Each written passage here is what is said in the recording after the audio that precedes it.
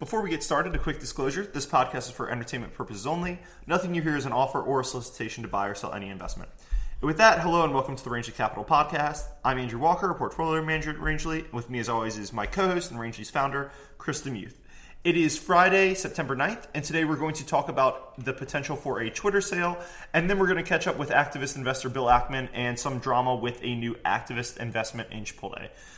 So Chris, Twitter stock has been kind of the plaything of rumors this year, and we're not the first to notice this, but its stock has averaged a daily move of 5%, roughly once per week this year, and that's just an insane number. You know, if you thought about the S&P 500, if each week it went up or down by 5%, no one would own, or I'd own stocks, but a lot of people will be out of the stock market. And the moves have mainly been fueled by the rumor that the company is going to get acquired, and everybody gets really excited about an acquirer. Is Google going to buy them? Is Facebook going to buy them?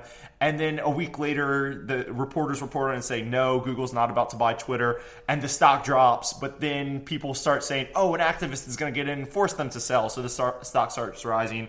And repeat the cycle. There was a big board meeting yesterday that CNBC reported. One of the big topics at the board meeting was, we haven't received any inbound offers yet, but clearly we need to consider what we're doing. They were debating, should we do a sales process? Should we sell some non-core assets? Like Vine is one of their big non-core assets. So they're really wondering what to do and talking about the future of the company. So I'm going to turn it over to you. I have talked a lot. What makes Twitter such an attractive takeover target, and how do you think this is going to play out? When we look at deal targets, one of the first things I'm always interested in is, does the whole premise start by inbound interest or outbound interest? Mm-hmm. Are we talking about a bid or an ask here? And this is one where I think that a lot of the conversation has really been establishing the ask side of the conversation. And the second thing I always look at is when I look at what sometimes derisively is called as rumortrage, and this is certainly a rumortrage situation, is that I talk to a lot of people, and if you have a situation that's really coming from the world of bankers and lawyers and people who are working on deals, and then it kind of emanates out from there to Wall Street and people who think about stocks kind of later on, that's high quality potential data. When you look at things that seem to kind of come out of the world of people who are trading around the stocks, it's something that I have a lot more skepticism of. I've historically, for most of Twitter's life as a public company, had a lot of skepticism, including how they IPO'd and why. But why might it actually all be true? So something that I look at with a jaundiced eye, I would say that Twitter is a tool, it's not a company, and it could, as a tool, be much more valuable to a larger company in terms of the data and connectivity than for-profit trying to squeeze advertising out of this directly. All great points. I want to dive in on the rumortrage. I think we've mentioned it so many times on this podcast. It's a great point. When people who own and trade the stocks are the ones who are putting out the rumors that, oh, this might get bought, in general, it's because they've got a position and they want it to go up. And when you hear, CNBC saying 4 major shareholders are saying they hear the company might get bought, generally bad rumor. When you hear them saying, I talked to some bankers and there are books out and the company's shopping itself, good rumor. So I think that's a great point. And on your thing as Twitter as a tool, not a company, it's another great point. Twitter has a very attractive asset. A lot of people use it. The people who use it the most are the people who are most heavily invested in it. And the people who use it a lot, Twitter captures tons and tons of data on it. It knows what you like, who you follow, who your friends are, who you're talking to. But having all that data, Twitter hasn't been able to turn it into a product that scales. Their growth has slowed. Facebook newsfeed is a great competitor for them. And, Twitter, you need great engineers to build out the Twitter product. And Twitter's competing with Google and Facebook to pay those engineers. Google and Facebook make a ton of money. They can pay their engineers a lot. To have good engineers, Twitter needs to pay them a lot. And Twitter hasn't reached scale, so it can't really afford them. It's in a catch-22. Go ahead. Allegorically, I hear people who are kind of top, kind of A-level talent looking at Silicon Valley opportunities, giving Twitter some discount, even with equal comp packages. Or you could say Twitter would have to pay them a premium to compete with Facebook and Google among the people who can go anywhere. Yep. And I think that that's such such an interesting and novel new topic for me. I generally, when I look at companies, I love cost savings. And we were talking about this past week, how I typically look at you save costs on a business you can put a multiple on. It's almost always a good thing. It's kind of, not giving free lunches to your employees is a free lunch for investors. But here it's such a different environment where the high quality engineers, their brain power is so scalable that you really need to be super indulgent to talent. And a problem for Twitter right now is it is slightly less attractive based on the very, very high standards for what's attractive for the top talent.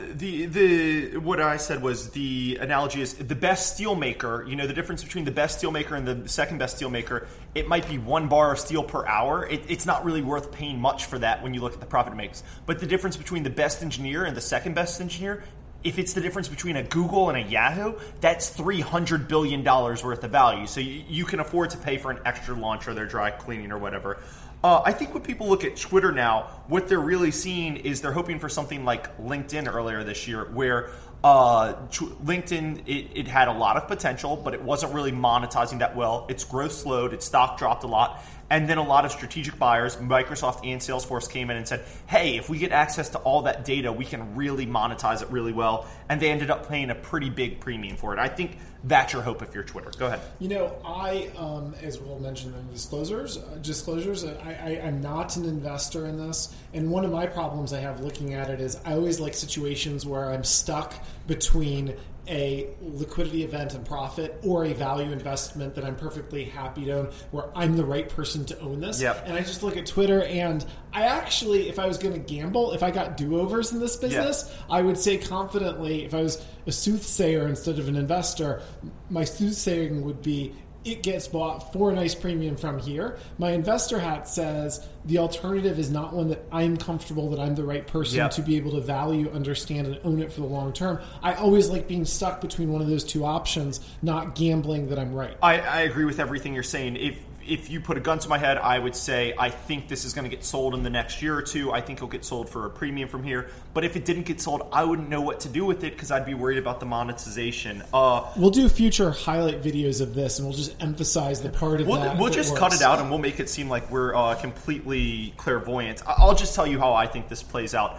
I think Jack Dorsey, he just came back as CEO a couple months ago. I think the board will give him a couple quarters to try and turn it around. If he doesn't, I think the board will sell him, either because the board will fire him and look to sell, either because they want to or an activist jumps in. I think a lot of people would be interested. Microsoft, kind of interesting. Bing, LinkedIn, and Xbox would all be interesting tie-in with Twitter, but I think Microsoft's moving more B2B, so maybe not there. Salesforce missed out on LinkedIn. I think Salesforce could look to buy Twitter, and there'd be interesting synergies there. But I think the end game is probably Verizon buys them and combines them with Yahoo and AOL and makes kind of like a third-rate Google, Facebook play. I think that's probably the end game. And Verizon has shown an appetite to buy these kind of failed tech products. Go ahead. Yeah, no, I think Verizon makes sense. Just back to Microsoft for a second, it would be kind of back to the Twitter's a tool, not a company, to have it integrated in with Xbox, have it the kind of side communication tool for gaming fits very well. With email, they've got Outlook. Bing is, obviously losing to Google, but they could integrate Twitter into Bing to improve search. I think it's just interesting. You want last word, or you want to move on to Chipotle? I have nothing to add. Okay, so let's go to Chipotle. We did a pretty comprehensive overview of Chipotle in our July 22nd podcast. Is Chipotle recovering from food poisoning? It appears activist Bill Ackman thinks they are recovering because he's acquired about 9.9% of the company.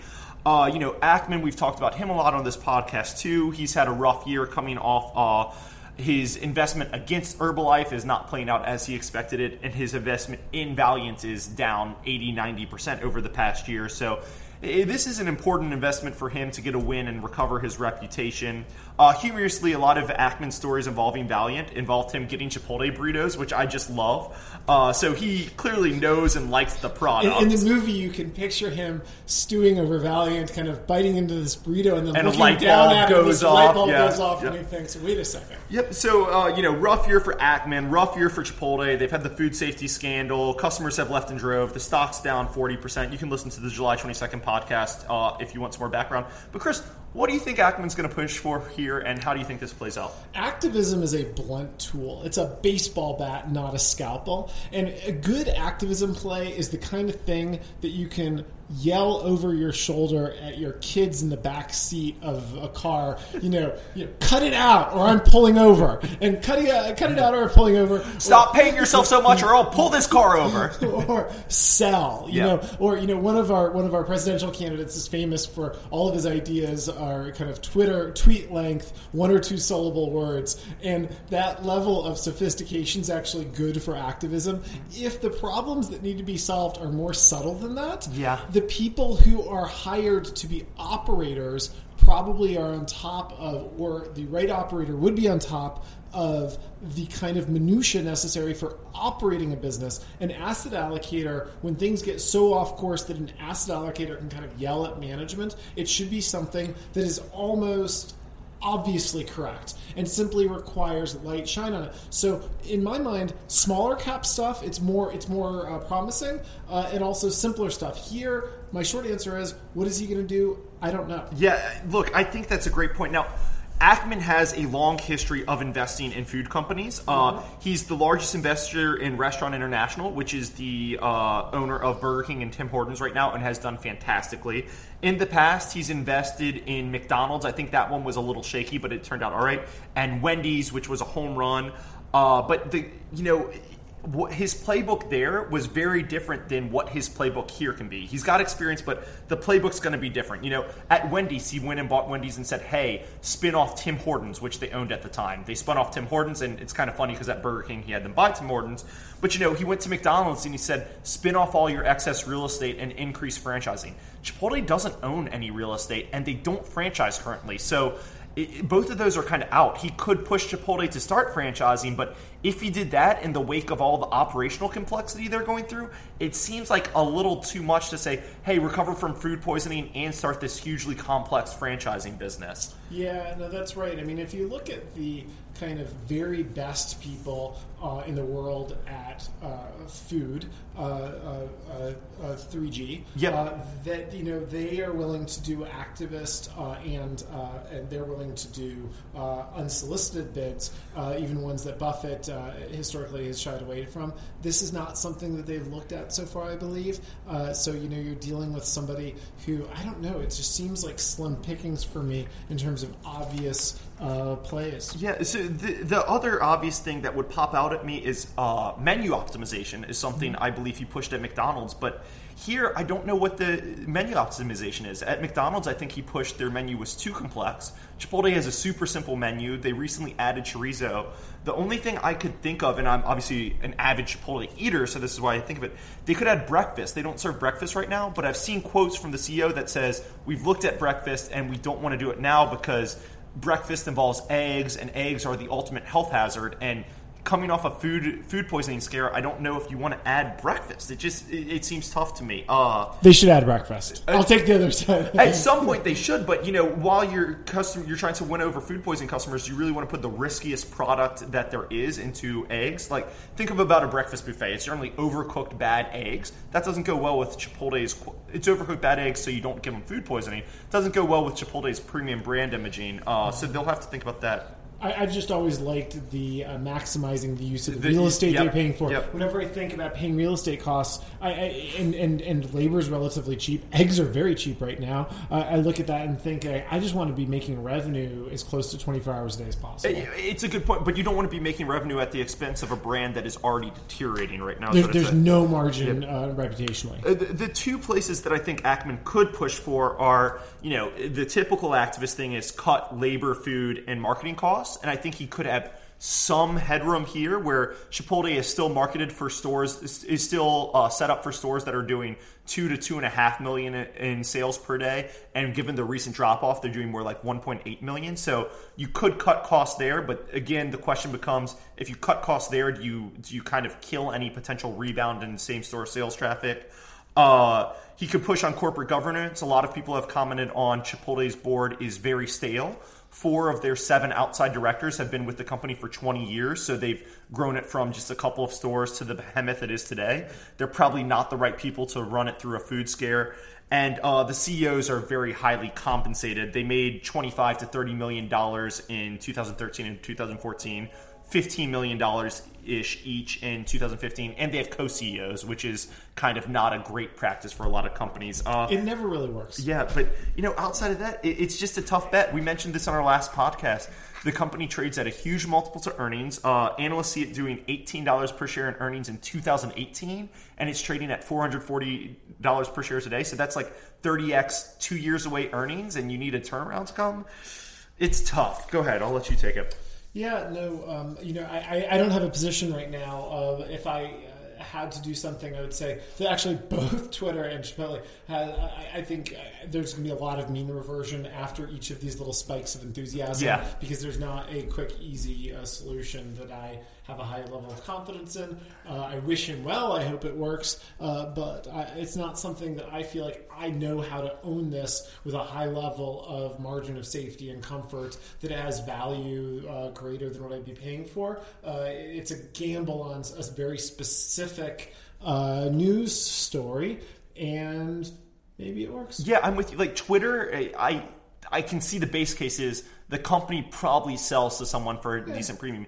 Here, it's just tough for me to justify this. And the other thing is, you mentioned 3G. It feels like somebody needs to buy Chipotle, take them private, and turn them around. But nobody can buy them and pay anywhere close to today's price to turn them around. So it feels like Ackman's kind of stuck here. But hey, he's been a historically very successful investor, and we will see how this plays out. You want the last word?